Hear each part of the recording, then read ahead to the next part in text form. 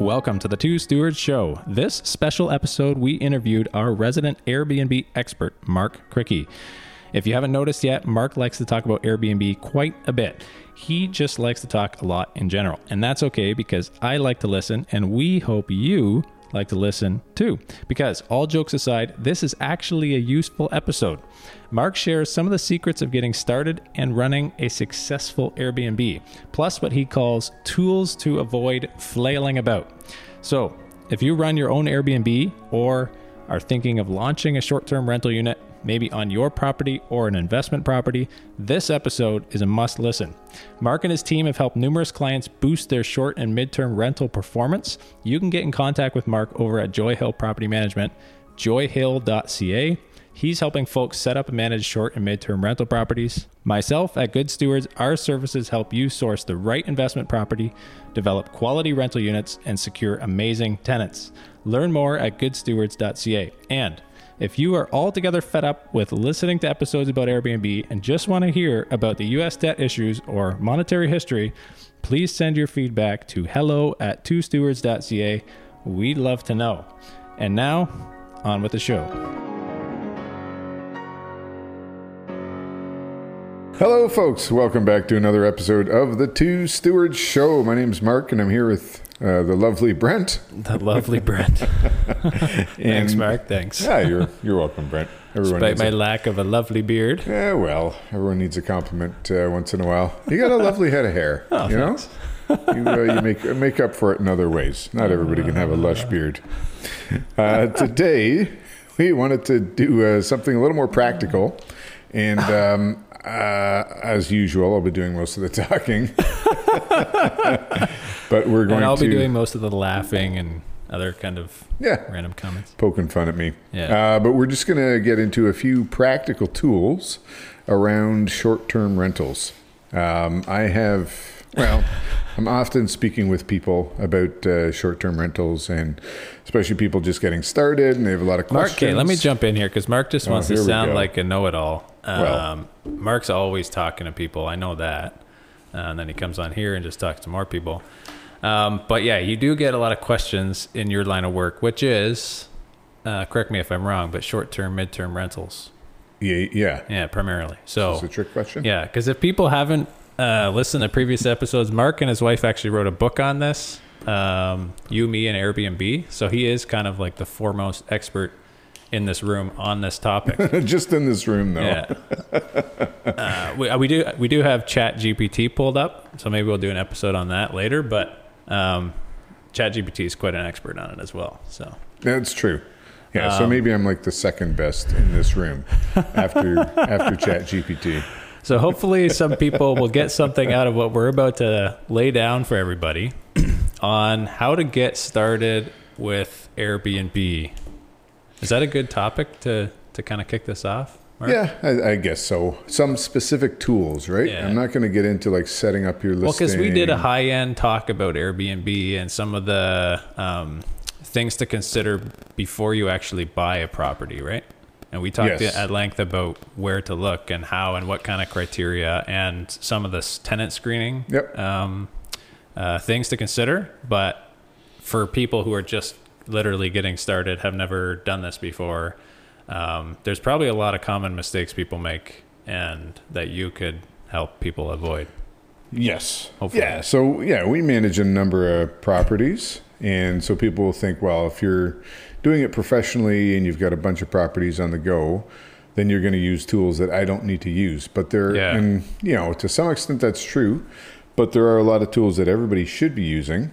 Yeah. That yes, you'll have to subscribe and pay for, but if you're paying, let's say it's $15 or $20 a month per listing, right? If you got a bunch of listing, that adds up. But that's part of the cost of doing business. But even with one listing, it's worth it to pay $15, $20 a month for some of these services. Well, that's the cost of doing business. But I don't run a business, Mark, or I do, but not in this Airbnb world. Or let's say I'm a customer talking or a listener talking, and I'm saying, hey, Mark, I don't run a business doing Airbnb. I just want to Airbnb my basement or my house when I'm away, or maybe they do want to buy a rental property and do this. Yeah, it's still a business. Still good. Yeah. If you're selling a good or a service for money, that's, you're running a business. You should treat it like a business. Yeah, absolutely. And yeah, we talked about Rich Dad, Poor Dad, and how to sort of look at your financial life anyways from that ledger perspective, right? Yeah. Yeah, well, you've got like your profit and loss statement. So even if you're working income, a job and you don't have expenses. anything else going on, you still should do that, right? And I think this is just an extension of that, right? If you're going to rent out your basement, that's how we get started with short-term rentals. It's another stream of income for you. Absolutely. And you should... It's another stream of laundry. It's a big stream of laundry. No, but you have to... And Mark's going to tell us how to avoid that big stream of laundry. Yeah. Okay, here's your first tip. Just get a cleaner. Okay. That was a simple lesson that we eventually learned. Okay. Once running one unit, not too bad. We had 3 units going that were our personal units, and just too much. And I finally convinced my wife to get some help. Yeah. And also get a cleaner. Hey-o! No, get some more help in the form of cleaners. Yeah. And maybe that's the first thing we'll mention. So this isn't a specific tool, although there is a tool that we use that you can, I got to add that to the list here. So this is a multifaceted comment that you're making. It's as they all are, Brent. Okay. They're all multifaceted and multi-layered. And tangential. Yeah, exactly. Yes. What were we talking about? I forget. Cleaning. Cleaning. So, if you have one unit, you can do it yourself. If you're looking at it more as a business, and you kind of run the numbers and be like, here's how much I can charge, here's what my occupancy is going to be, how much can I make? Is it worth having a cleaner? So there's 2 ways to look at the cleaning fee, and some people don't charge a cleaning fee. You mean the cleaning fee that you can set on Airbnb? Like if you go on the website, you can say, my price is this, I'm going to charge a cleaning fee. Yes. And, you can do that whether you're using Airbnb, Booking.com, VRBO. Those are sort of the 3 big ones, or even just doing direct bookings. You can also charge a cleaning fee. And you should always charge a cleaning fee because you have to clean. You have to, at the least, do laundry. Yeah. And we'll have people say like, hey, if we clean, could you knock off the cleaning fee? And I'm like, it's not about like spraying down the countertops and all that stuff. Like, that's part of it. Yeah. But the biggest thing is laundry. Yeah. And I want somebody in there to go look at the laundry first to make sure it's not stained. Just look at it. Just sit there and look at it. No, but one of our instructions for guests will be, do not strip the beds. Like, you think you're helping us, but just leave the beds alone. Because that way, if there's a stain, the cleaner will come in and have a look at it visually first before they take the sheets off and see if there's any stains. Because then you got to treat them and or put new linens on. You got to deal with it, right? Do you charge that to the guest? Not unless it's ridiculous, right? Okay. This is a ridiculous stain. We have to charge the guest. Yeah. Okay. Yeah, like if we can't get it out, or it's going to take a lot of time to get it out. Your cleaners come in and they have like a ridiculous meter. Yep. If it's like 10 out of 10 ridiculous. Yeah, once you get above 7 out of 10 on the ridiculous meter, then... is there an app for that? We're working on it. Okay. We got to get down to business here, Mark. This is business, the ridiculous meter. You can have fun while doing business, But anyways, so cleaning. So laundry is the biggest thing, right? What about dishes? Whatever. We'll ask people to do their dishes. But it's not a big ordeal. If they don't do them, whatever, right? Some people get pretty upset. And especially if it's like a unit in your house, or maybe it was your house and you moved and you still have sentimental attached. This is another thing about having a business, right? It's business. Yeah. Don't be personally offended by what people do. Do you think a hotel owner gets upset when somebody trashes a hotel? Well, maybe they'll get upset. But if somebody leaves a hotel room messy or something, the cleaner will come to them and be like, hey, this is really messy. Or they stole a bathrobe. Whatever, it's business. We charge them for it. We move on. Yeah. Because we got more guests coming, and you can't have that much emotional baggage for every guest that does something. Yeah. Because every guest will do something. Yeah. So it's business, and you need to work the cost of new linens every 6 to 12 months, replacing glasses here and there, stuff like that, right? You need to work that into your cost. And that's why, so that's again, why you're approach it saying as a business. The cleaning fee is how you incorporate that in, or just the cleaning service? No, the cleaning is generally... So you build the replacement cost for these items. That's in your nightly fee. Okay. Yeah. The cleaning fee is just for someone to come in and clean the place and like do the laundry and the rest of the cleaning, and also kind of alert you to, if you're not in there every day, alert you to what's going on with the unit. Yeah. Right? They're your eyes and ears if you're not doing the cleaning. So again, 2 ways to approach it, right? If you have just one unit, and let's say it's in your basement, you should still charge the cleaning fee, right? For a time, we didn't do that because it's like, well, I'm here anyways, and we're getting money from this, so it's like, no, you especially again back to the laundry, that takes time. Yeah. If nothing else, even if you're just standing there and everything else is clean, right? You got to load in. You got to wait in the washer. Maybe you got 2 loads, depending on the size of the place. But you got to load, you got to wash it, and you're doing the cleaning in between, right? The other cleaning. Yeah. But then you got to throw it in the dryer, and like sometimes you're waiting. But that's... So is there any efficiency to... I know we want to talk about tools and all these different things. So, but just first... So is there any efficiency to having a second set of everything, bringing this stuff home? That way you're only at the property. So not once you scale up a little bit, right? Right. So we do have 2 or 3 sets of linen at every place, and we try to make it all the same if possible. Like we're still working through standardizing that, but ideally you can have some spare linen. You can just buy them in bulk, right? Buy like 10 sets of linens. Yeah. And if you have, if you can standardize the bed size at your units, even better. So you just be like, they're all queen beds. Yeah. I've got all queen linen, because like looking at like single or double versus queen, like single just doesn't fit on the queen. No, but by the time you realize that, you're like, you've got it all unpacked. You're like, what is wrong? And I've done that before where I'm like, honey, I don't know how you get these sheets on. I just can't. She's like, it's a single, or it's a double, you dummy. Doesn't fit on a queen. I'm like, oh. Okay. So I don't do a lot of the cleaning. But anyways, standardize if you can with the types of sheets so that you can just change them between units if you need to in a pinch. But for somebody just 2 or 3 sets, one Airbnb unit, or maybe one house with 2 units or something.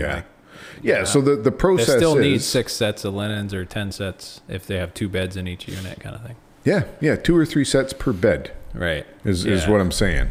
Right. And so again, that's another cost. It's a business. Yeah. You got to go in and plan this out. So there's some initial upfront capital outlay, and you can't, please, if you're listening, do not buy microfiber. Yeah, it's cheap. It's going to pill immediately on you. You get the little pills on it, and they're like crusty and hard to sleep on. Like just get some nice cotton sheets, like 300 thread count. This is detailed advice.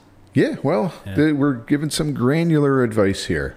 Every once in a while, we got to tell people something useful, I think, instead of just theorizing about fiat money and debasement. Thomas Malthus. Exactly. Yeah. As much as I love Malthus. Are your kids still in the debasement? They do spend a lot of time in debasement, They actually asked, how is money made the other day? Yeah. And I launched into a big tirade about why you should listen to fiat economics and, quantitative easing and all this stuff. And they're just like, no, how do they actually make the coins? I'm like, we'll go to the mint in Winnipeg one day, kids. Sorry. My poor children. But back to the cleaning. So thread count. Yeah. Right. Apparently, once you get above 400 count, it's just nonsense. Right. So you stick to 200-300. Yeah. It's just nonsense. So you stick to a decent thread count, and you can get them at Walmart. You can get them at Costco. Yeah. Right. You can also order them online. Yeah. But keep in mind, you're going to be replacing those sheets. Don't get too attached to them. Right. If you can get a year out of them, awesome. Sometimes it's less. So you don't want to buy the most expensive thing unless you have a very luxe listing. Yeah. But So ideally, workflow is cleaner comes in, looks at every bed, identifies any stains or whatever, strips all the beds, all the bedding, gets either stain treatment started or throws them in the washer.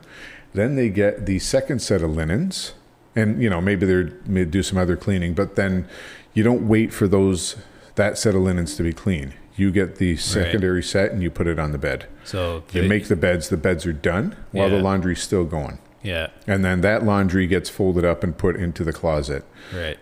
Like wherever you keep your spare linens. So yeah, several sets of linens. And there's no way to speed that up.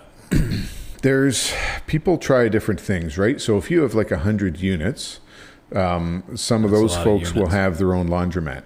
Right. Right. I've listened to a fellow that did that, and that works well for them. And they have like a pretty big cleaning team and stuff. So they will just do like deliveries of laundry to places. Like this one's getting turned over. We're going to send a king set, a queen, and 3 queen sets to that house. Right. So when the cleaners get there, they got it. And then they will deliver all the dirty laundry to a central depot. Yeah. And that cuts down on the laundry. What do hotels do? Well, they have laundry services on site, right? So but they bring it off site to clean, or it depends on the size, but usually they'll do it on site. On site. There are you can get services to pick up. I never thought about this stuff. Yeah, yeah. Some hotels will off site it. Yeah. Right. So they'll just have like the really cheap ones. A bundle of they just turn them over. So yeah, people will offsite them, but you really need economies of scale to do that. It doesn't. It's expensive. It's like the saying, "Save toilet paper, use both sides." Oh man. Usually I'm the one who gets us off track. This episode is going sideways already. Do you want to talk about cleaning the whole time? No, but I just want to get through this. Okay. If you can focus. Yeah. All right. I'll focus. But again, if you're doing like a single unit, you're not going to get a laundry service. We've looked into that too, right? But it's expensive. Yeah. And they price it by the pound. So we won't get into that. But just getting back to the theory of cleaning and having a cleaning fee, you need a cleaning fee because your time's valuable, whatever you do, right? And Kirsten was like, well, I'm a stay-at-home mom, whatever. I'm like, your time is still valuable. You could be doing other stuff. Yeah. And whether you take the cleaning fee personally, and that just goes into your revenue stream. Like, that's awesome. If you want to do the cleaning and you have the time, then do that. Yeah. And that's extra income. And then if you don't... It's also extra work. Yeah, it's extra work, but you're getting compensated for it. Yeah. And then, if you can't do it for some reason, you got to pay somebody else. You've already got that structure set up, and it's $50 or $100 or whatever that is going to cover the cost of the cleaning. So you're not going to be out that money if you have to call somebody in. That's what kind of jumps in my head if I'm going to start an Airbnb. And we tried it for a bit, but we had to move back into the house because we lived there. So, but for people who they think, I'm just going to get started, I'll try this out. I'll do the cleaning, I'll charge a cleaning fee, but I'll do the work.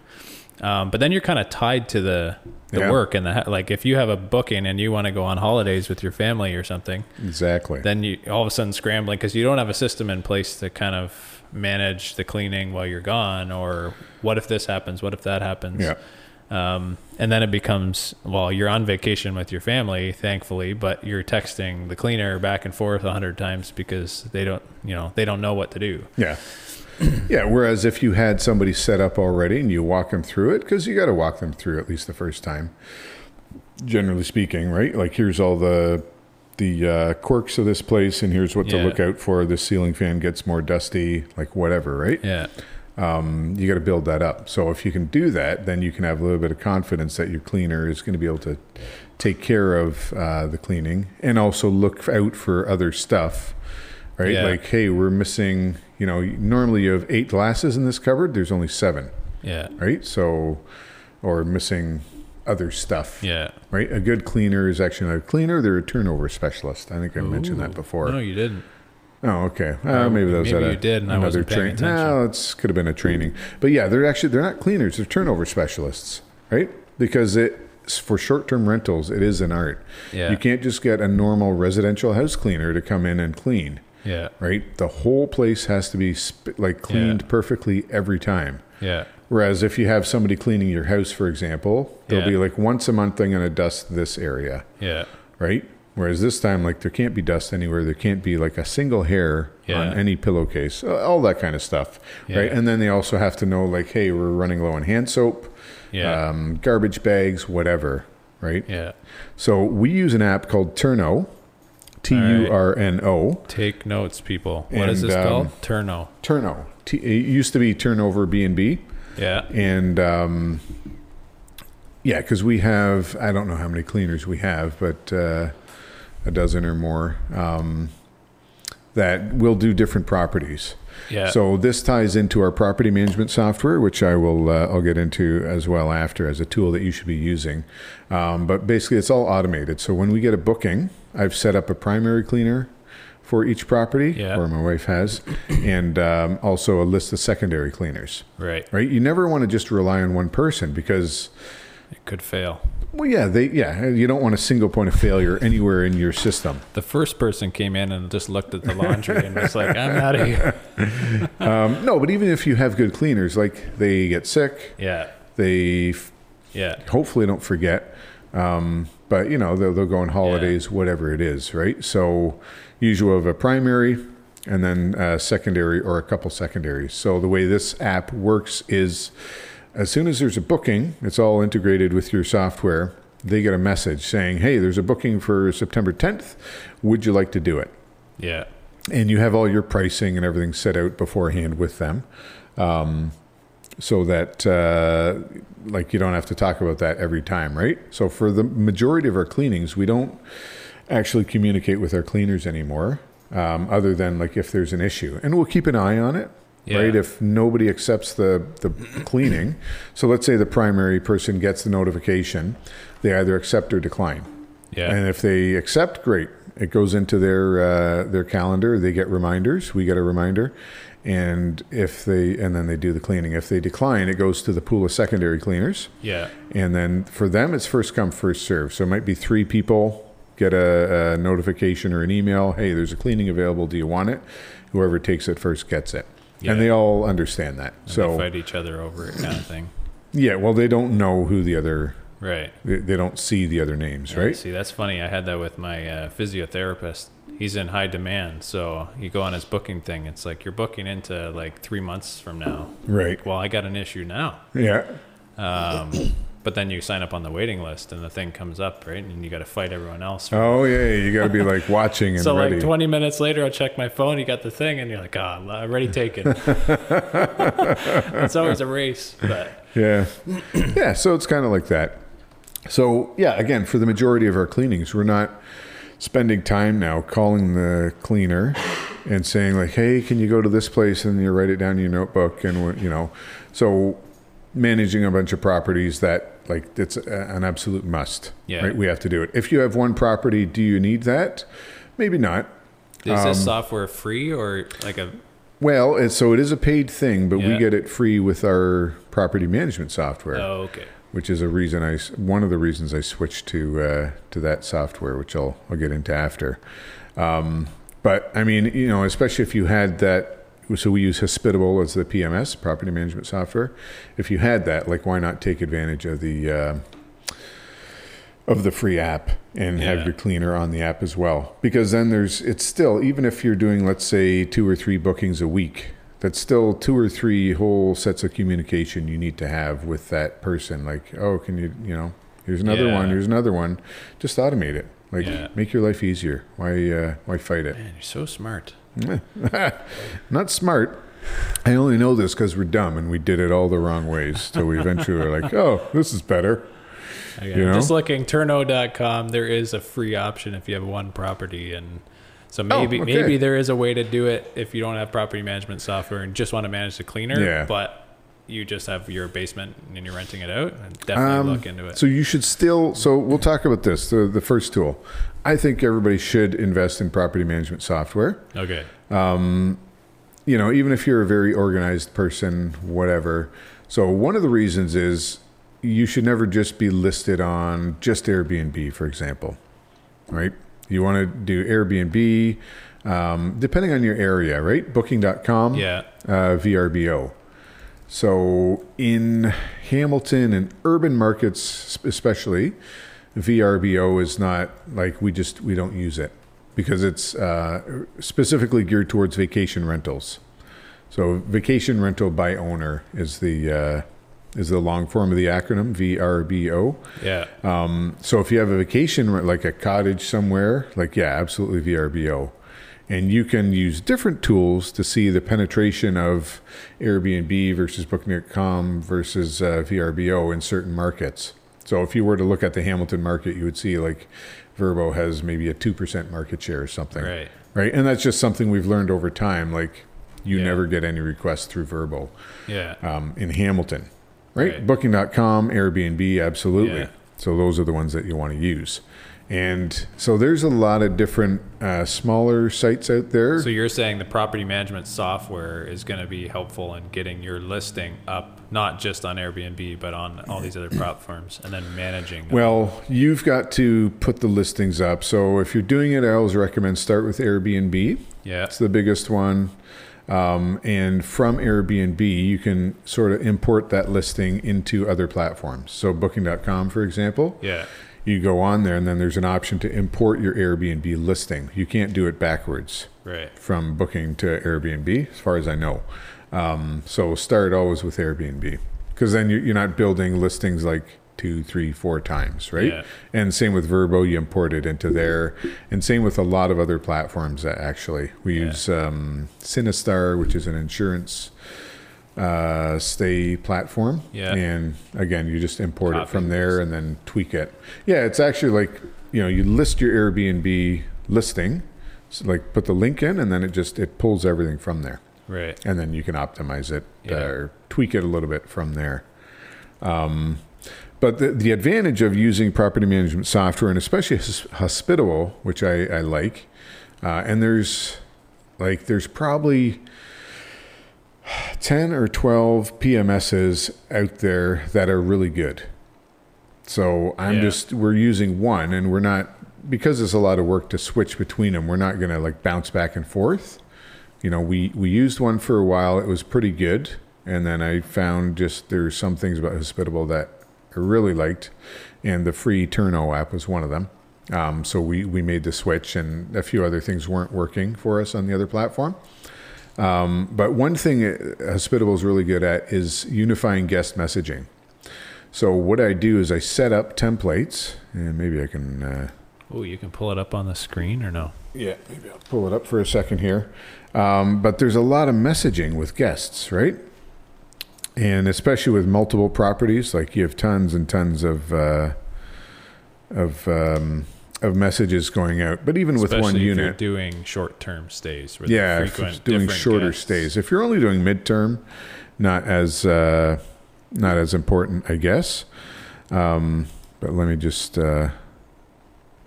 pull this up for a second here. All right. So if you're watching on the screen, Mark is pulling up his property management software. So here we go. So this is hospitable.com, and I've just got this section blurred, so you can't see the guest names. So you pull it up and then you blur it out. Very useful. Yeah. No, but you can see, so here we've got pending messages. Yeah. And then up top, you can barely make that out, 16 active messaging rules. So what that is we have a series of messages that go out and are just automated. Yeah. And they will go out to all the different platforms, whether it's Airbnb or Booking.com. So you don't have to actually log into Airbnb and then message somebody and then log out and log back into Booking.com and message those people. Exactly. So yeah, you can see the benefit already, even with just one apartment, even right? one unit listed. You got all these different platforms. Yeah, and it may only be 2 or 3. Yeah. But it's useful. So we'll have, like, for example, a message if somebody just is inquiring. Yeah. They get an automated message back with some information and certain things that they would want to know, right? If it's an instant book, then they're not inquiring. They book it, and then we're like, hey, thanks for booking. Here's some information. We'll be in touch closer to the booking date with more information, right? Yeah. And then they'll get something pre-check-in, like just a reminder. It's all taking care of your guests, right? Like they're the minute they make contact with your listing or Yep. your company, or I guess if it's a person just renting their basement, like whatever, it's all managed through kind of prefabricated messages. Yeah, and most people don't realize it either, Yeah. right? Yeah. And so every once in a while, you got to pay attention. Unless it's like 4 a.m. and the guy's like, "Oh, Mark just messaged me back right away with some Yeah. So you can set it not to send messages between certain whatever times. hours." Okay. So that even makes it more Realistic. right? Yeah. But you can also just message immediately. And like we've never once have we had anybody say like, "Is this an automated message?" Yeah. Usually there's like, "Oh, thank you so much for the quick response," or whatever. But yeah, so 16 messaging rules. These are just automated messages that go out according to various parameters. So again, the day of check-in with the instructions, the day after with like, "Hey, how's everything?" Yeah. Maybe if with a longer stay, you can have a midpoint check-in, then the day before check-out, like, "Hey, Yeah. just a reminder, check-out's tomorrow, here's what you do." The day of check-out, the day after, like, "Hey, thanks for staying. Please don't forget to leave us a good review." Yeah. And then maybe later, if they haven't left a review, another one saying, Yeah. "Please leave a review." Remember your 5-star experience. Exactly. Yeah. Yeah. So, you know, you tailor them, and then there's also, we have messages for each property. So like your check-in instructions are going to be different for every property, Yeah. right? So there's general ones that apply to every property. And like, it's super easy because you just insert, like it will figure out which property to message. So if an inquiry comes in, it knows it's for property number 1. Yeah. So in your messaging, you can have the same message for every property, but "Hey, thanks for inquiring about insert property name here," and Yeah. the software picks out the correct property name. Yeah. Okay. So super handy. So there's a couple advantages. For multiple listings, it takes the load off. And then every once in a while, you've got to respond to like specific requests. But even a lot of those, like, "What's the Wi-Fi password?" is the most common one. So Yeah. you can set up a sort of an AI thing where it picks up the word Wi-Fi and sort of the general message, and then it will just auto respond with the Wi-Fi for that place, Yeah. right? Because people don't read, and you know it's in their check-in instructions, it's in the listing information, it's on a piece of paper when they open the door. Like 25% of people still, "What's the Wi-Fi?" Yeah. So like whatever. But again, part of having a business, right? Like, don't Managing. be all of upset. those. It might be the 50th person in a row who's asked for Wi-Fi info, but they don't know that. Yeah. It's their first time at your unit. Yeah, and whatever. They're traveling, they're busy, they get the dog barking, the kids yelling, Yeah. right? And then sometimes people are like, "Oh, I'm so dumb, I just saw it right there on the table, but thank you." And they're more appreciative too if you're not snarky and be like, "Did you not see it anywhere?" Yeah. Right? They're appreciative of that. So the first benefit of the automated messaging, you know, through your property management software, is that it's a good guest experience, right? Yeah. And it frees up your time, so you're not as busy or as harried, especially with multiple properties, but even with one. The second one is that you get a good response time score with the platform that you're using. So Airbnb especially, they measure this. How long does it take the host to get back to you? And they actually have average response times right on your listings. So that if somebody's looking at your listing, they can look at it and see how long does it normally take Mark to answer a question. Yeah. Right? And then you get scored on that in your metrics as well. But with, if you automate Airbnb. it, you get a really good score. Yeah. And, you know, there's that's legit. So we have very good scores for responsiveness because we're generally responding like instantly. Yeah. With a bot. Yeah, with the bot. But that's how the world works, man. The other thing, so that is one of the benefits of property management software is the unified messaging. Yeah. And then, sorry, I'm having Well, you said so unified messy. You also said integrating with the cleaning kind of scheduling stuff as well. Yeah, I'm just going to bring up the calendar real quick. So this is the other thing. It will integrate calendars. And so you can do that just using Airbnb and Booking.com, for example. Yeah, I suspect most people are not watching this, but maybe you can describe. Yeah, I'm just blurring a few things here before I bring it up.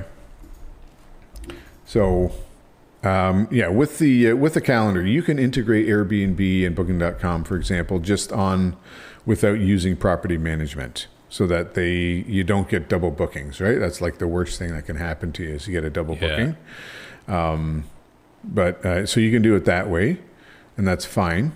But if you're using a property management software, if you're thinking about it, then get that. So if you're watching, I've got it pulled up on the screen.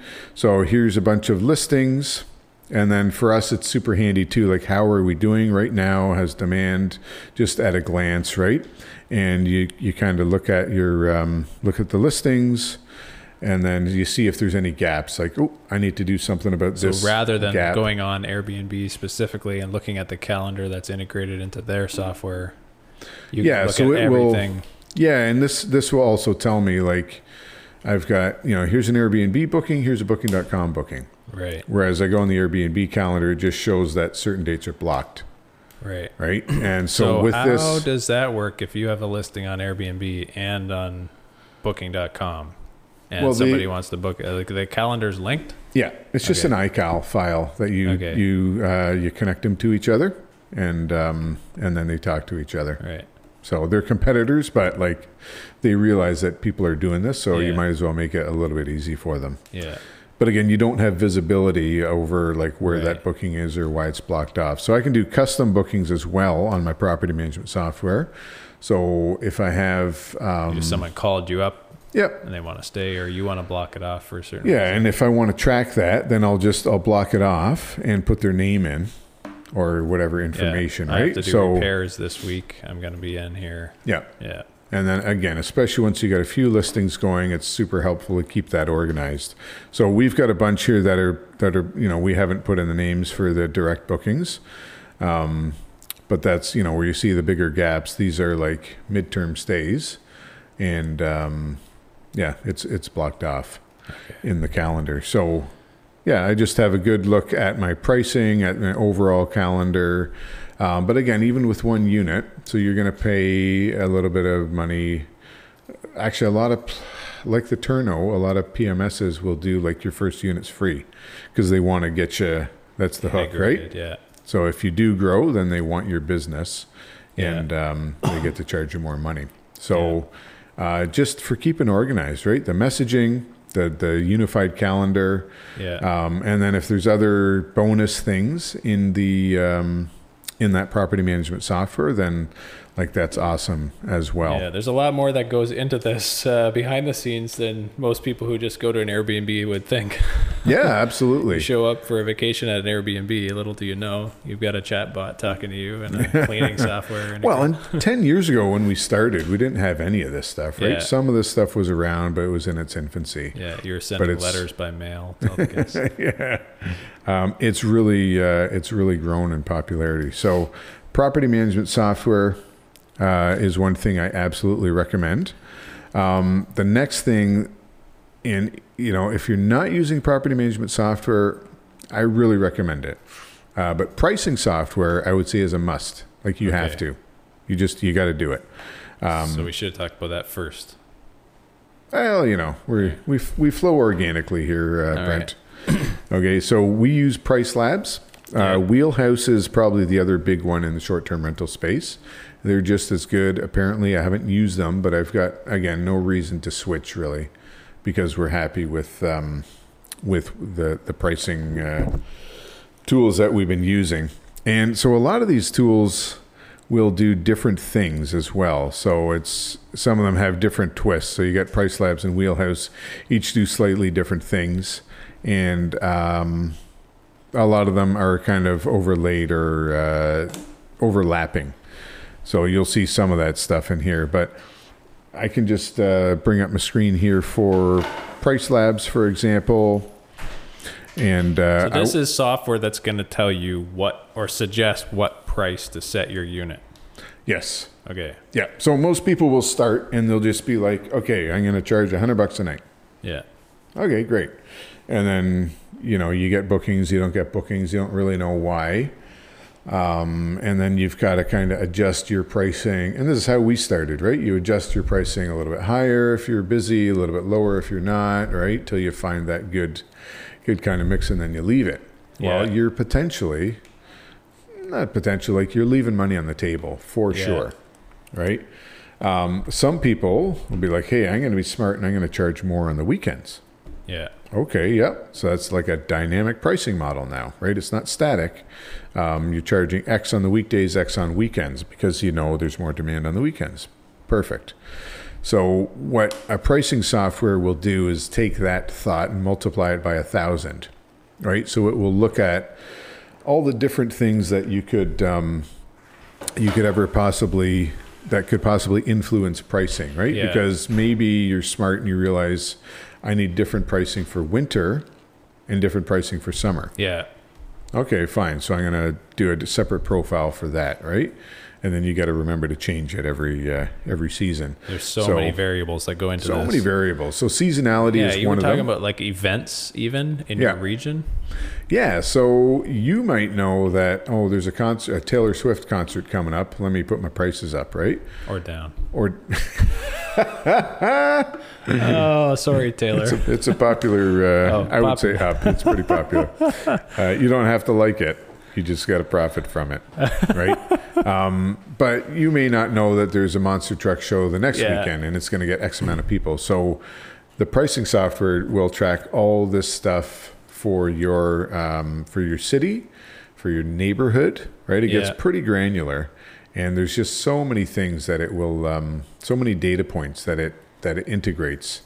So it's more than a person could do for one listing, definitely more than a person could do for 10 or 20 listings. Yeah. Right? It takes all that information, like, what is the most popular, is there an airport at that city? Yeah. What's the most popular day for flights coming in and out? Does that change? Yeah. Well, so hotels have been doing this forever, actually, right? They have, generally a hotel will have someone who's in charge of pricing, right? And like, that's just their job. They look up what's going on, and like a lot of it's automated now, but especially previously, they would have to know what was going on in that city, and they would adjust their pricing accordingly, right? If you look at a hotel, the price is never the same from day to day.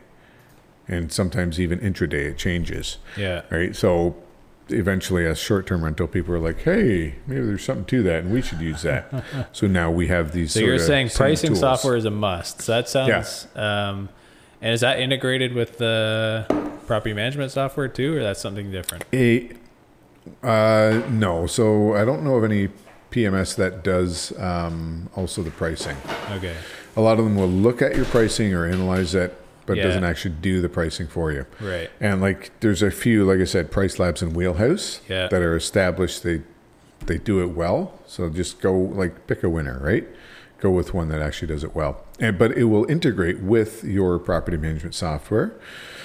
So let me just pull this up. I'm not going to get too granular here.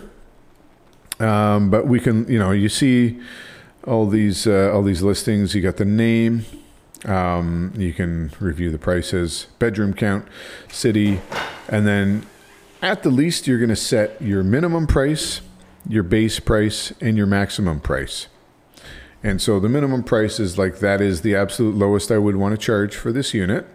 And then, here's the base price. And you set that, or it live? You set that. Yeah, okay. You can also let it, let the AI, because everybody uses AI now, pick those prices for you. But you're better to, if well, and you may have, like, one property to another may vary, like your mortgage payment and your interest rate and all that stuff. So you may have just a minimum number that you don't want to go below.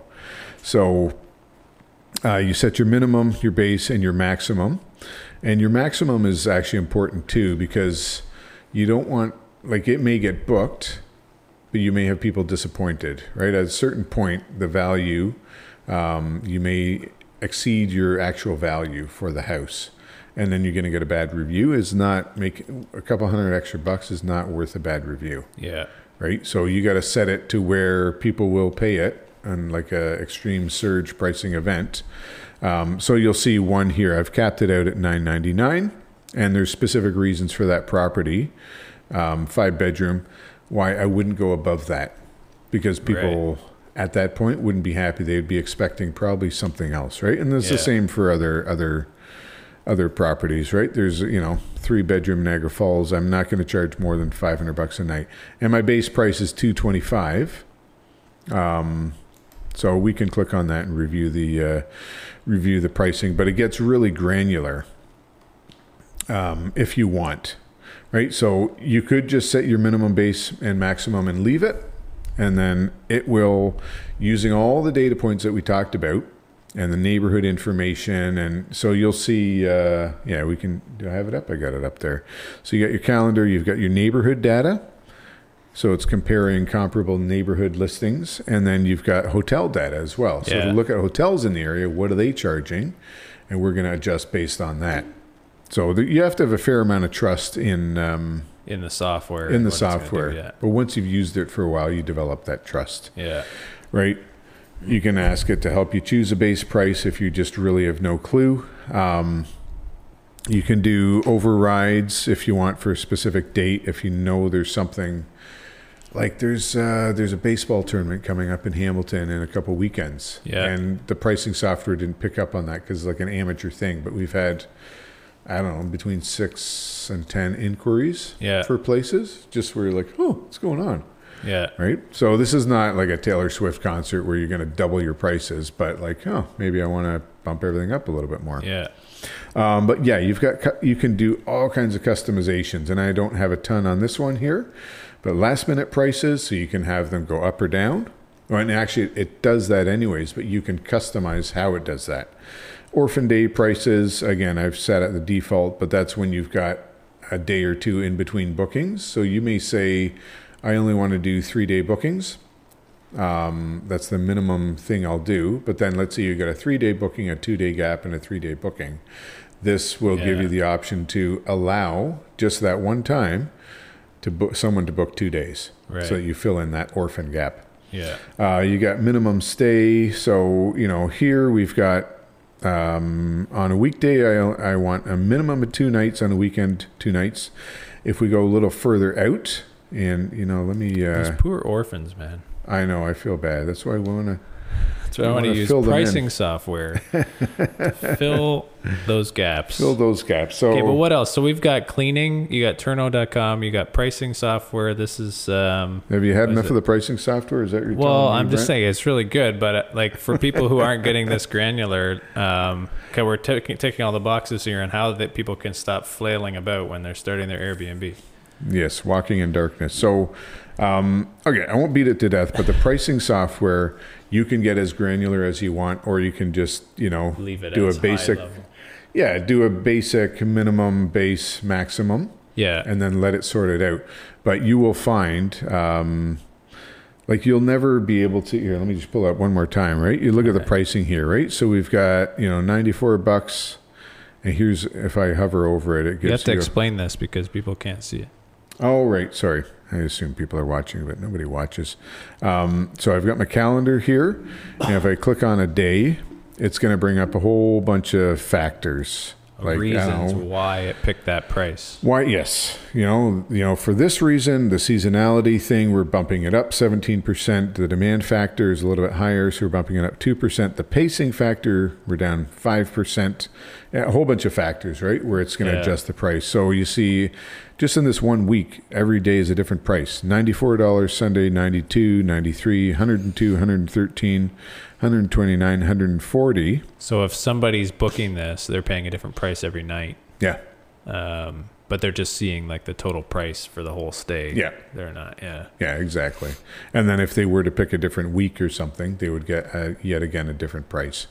But for example, $140 on this particular Saturday, I don't even know why it's that price. Maybe it's that baseball tournament, but it will pick up trends too, right? If there's a lot of people booking in Hamilton, out of the ordinary, quicker than usual, it's going to pick that up and bump your price up. Right. Which you can't track that kind of information yourself.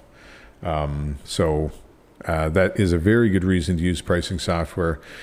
The conventional wisdom is if you don't, you're leaving probably 30% of revenue on the table. Which is significant. Yeah, it's huge. It's huge. And I know for us, it's huge. The other benefit that it has is that it looks to Airbnb like you're in your listing every day adjusting the pricing.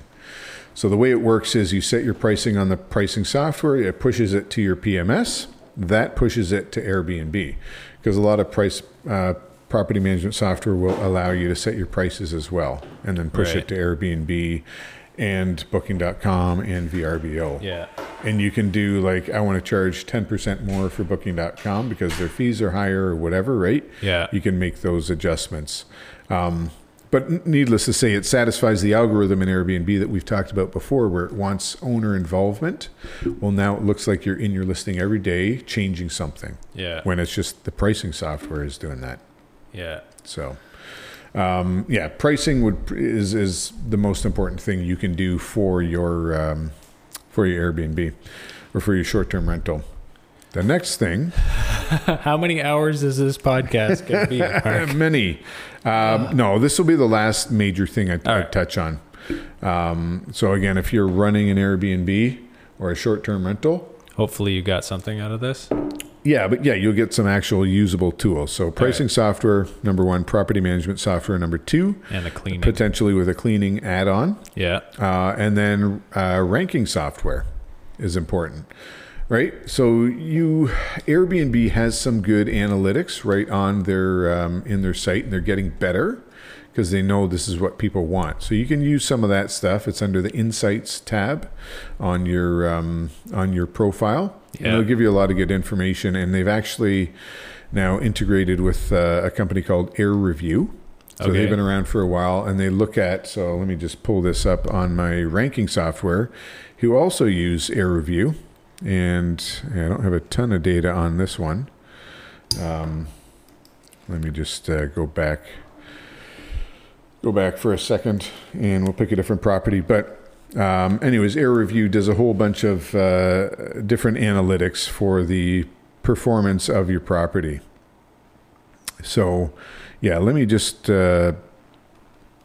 I'll just go to the main page here of RankBreeze, and we'll get back to the some of the analytics stuff. But basically, this is analytics software. So it tracks how your listings are doing. So we'll look at, here we're page 8, page 12, page 8, page 2, 14, 6, 3, 2, 3, 4, 1, 1, 1, 1, 1. So they should all be 1. Not necessarily. So one of the things with doing midterm rentals is that it really kills your, or just longer bookings in general, really kills your ranking. Right. Because now that unit is off the market for in the eyes of Airbnb. 6 months or whatever. Well, even a month. Yeah. Right. We'll do month stays, and you'll see your ranking drop very quickly. Right. So some of these rankings are not good, but I'm okay with that because I know this is a midterm rental generally. Yeah. And then you can break it down and look into the longer stays, like monthly stays, and then you're like, oh, we're ranked in the top, 5 or whatever for monthly stays. And if that's my strategy for that unit, then that's fine. Right. That's where I want to be. But we'll look at, let me pull it back up here. So if you're listening, you're not seeing this, but I've picked a listing. I clicked on rankings. So I'm using RankBreeze as my ranking software, and it's probably the top one that you could use for doing this. And so the reason you want to use a ranking or a software that tells you your ranking is so you know how you're doing, right? If you have a business, you need to be able to measure your performance, right? You might know you're getting bookings, or more often people are not getting bookings. They don't know why. So then I'll go pull up their listing on RankBreeze and be like, well, you're on page 15. Yeah. Nobody's even seeing your listing. Yeah. So what can we do to make your listing more appealing to the Airbnb algorithm to get you into page 1 or 2 so that people are actually seeing it? Yeah. So that you have a chance of somebody booking, right? Because if you're in the top 10, you're going to get booked all the time. So you got to get there, and then you got to stay there. So I'll just pull the thing back up here. The RankBreeze. And so this one integrated with AIRBNB. So you get a whole bunch of information, right, about your impressions, your click-throughs. So this is like your funnel, if you're into that kind of thing, right? And it just kind of goes down the funnel. You know, what's your conversion rate, your listing views, all that kind of stuff. What's your revenue? The revenue isn't always, I find, accurate. But your average daily rates, it shows you that as well, right? Your occupancy. So if you're doing direct bookings, obviously it's not going to be reflected in here because it can't pull that data from any website. Yeah. Right. So that's one of the downfalls. But here's the most important part, really, is I'm just going down to the ranking graph. Well, your search rankings. Yeah, our search rankings. So that would be within Airbnb. This is specific to Airbnb because there's not enough information and tools for Booking.com and VRBO. Okay. So you kind of use the Airbnb as a proxy. But we've got a bunch of different lines here, and if you look at the bottom, that corresponds to the guest count.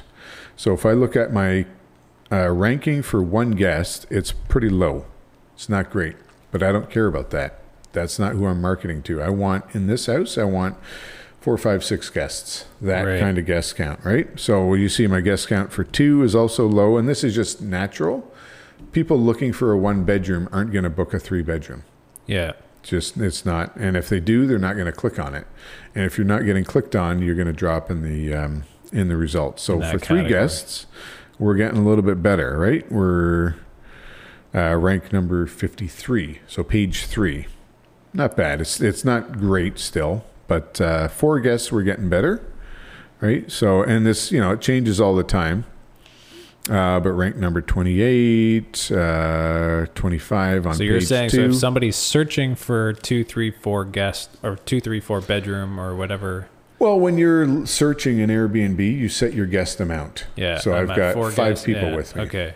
And this is where it pulls that information from. So what I'm really after here is 6 guests and maybe 5. Yeah. So I can see that I've been, on page 1, rank 12 for 6 guests, and 5 guests is pretty well paralleling that. And it's dropping a little bit, and now it's come back up. Yeah. So this will tell you what your ranking is. It won't always tell you why. And then you'll see up here, you got weekly stays and monthly stays.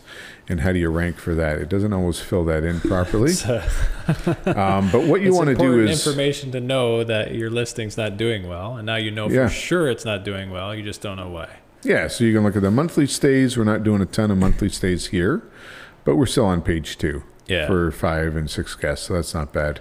But what you can do, and lots of information. I'm not going to get into all of it. You got to run a webinar on this stuff, man. I have. Okay.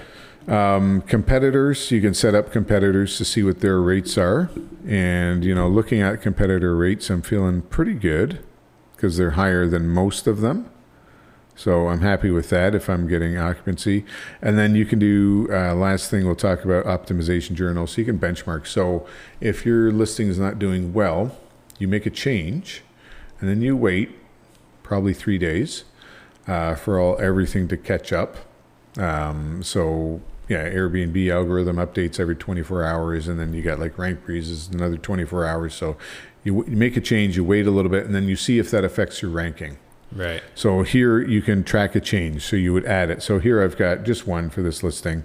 Price change January 4th, and then it gives me some results, right? Average rank up 11.2. So that was a good thing that I did.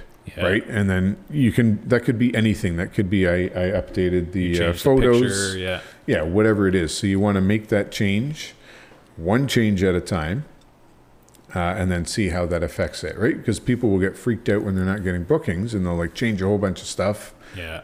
And that didn't work, or it did work, but which thing worked? And you don't know. Which thing didn't work? You don't know. So you do one at a time, see what works. If it didn't work, you revert back to where you were. And then, but you can't do any of that without knowing what your rank is. Right. So just having that benchmark to begin with.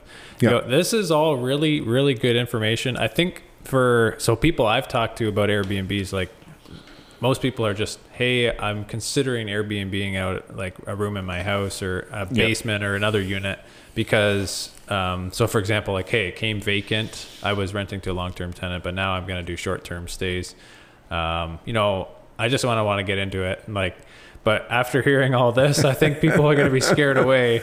It's a little bit, it's a bit much. Like I think what people think about Airbnb is 10 years ago, you just buy a bunch of plates and cups and a couch and a bed and you stick it in there and then you go, right? Yeah. But you're really pointing to the fact that if you're going to do Airbnb, it's more or less, it's a business, it's a source of revenue, and you have customers, you have guests, and you need to kind of treat it like that. And if you want to make a go at it and do it something long term, then you kind of have to, keep these tools in mind that are available to you to streamline, like the cleaning, property management. So very good information. Well, okay, let me just say, I know we're getting a little long in the tooth here, but 80 to 90% of people, of Airbnb hosts, do not do this.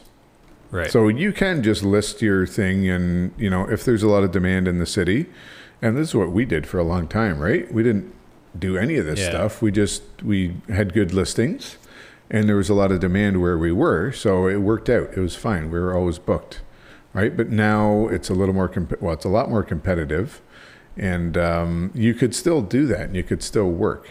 Yeah. And you would have no idea why. But I would rather know. But it might not work as good as you might think. No, and if you really want to be like in the top of your fix that camera again. Yes, in the top of your class or whatever, if you really want to maximize the amount of money you're making. Yeah. And this is so if 80% of the people or 90% of the people aren't doing it, and you can pick up something from this podcast and you start doing it, you could be in the top 10%. Yeah. That's great.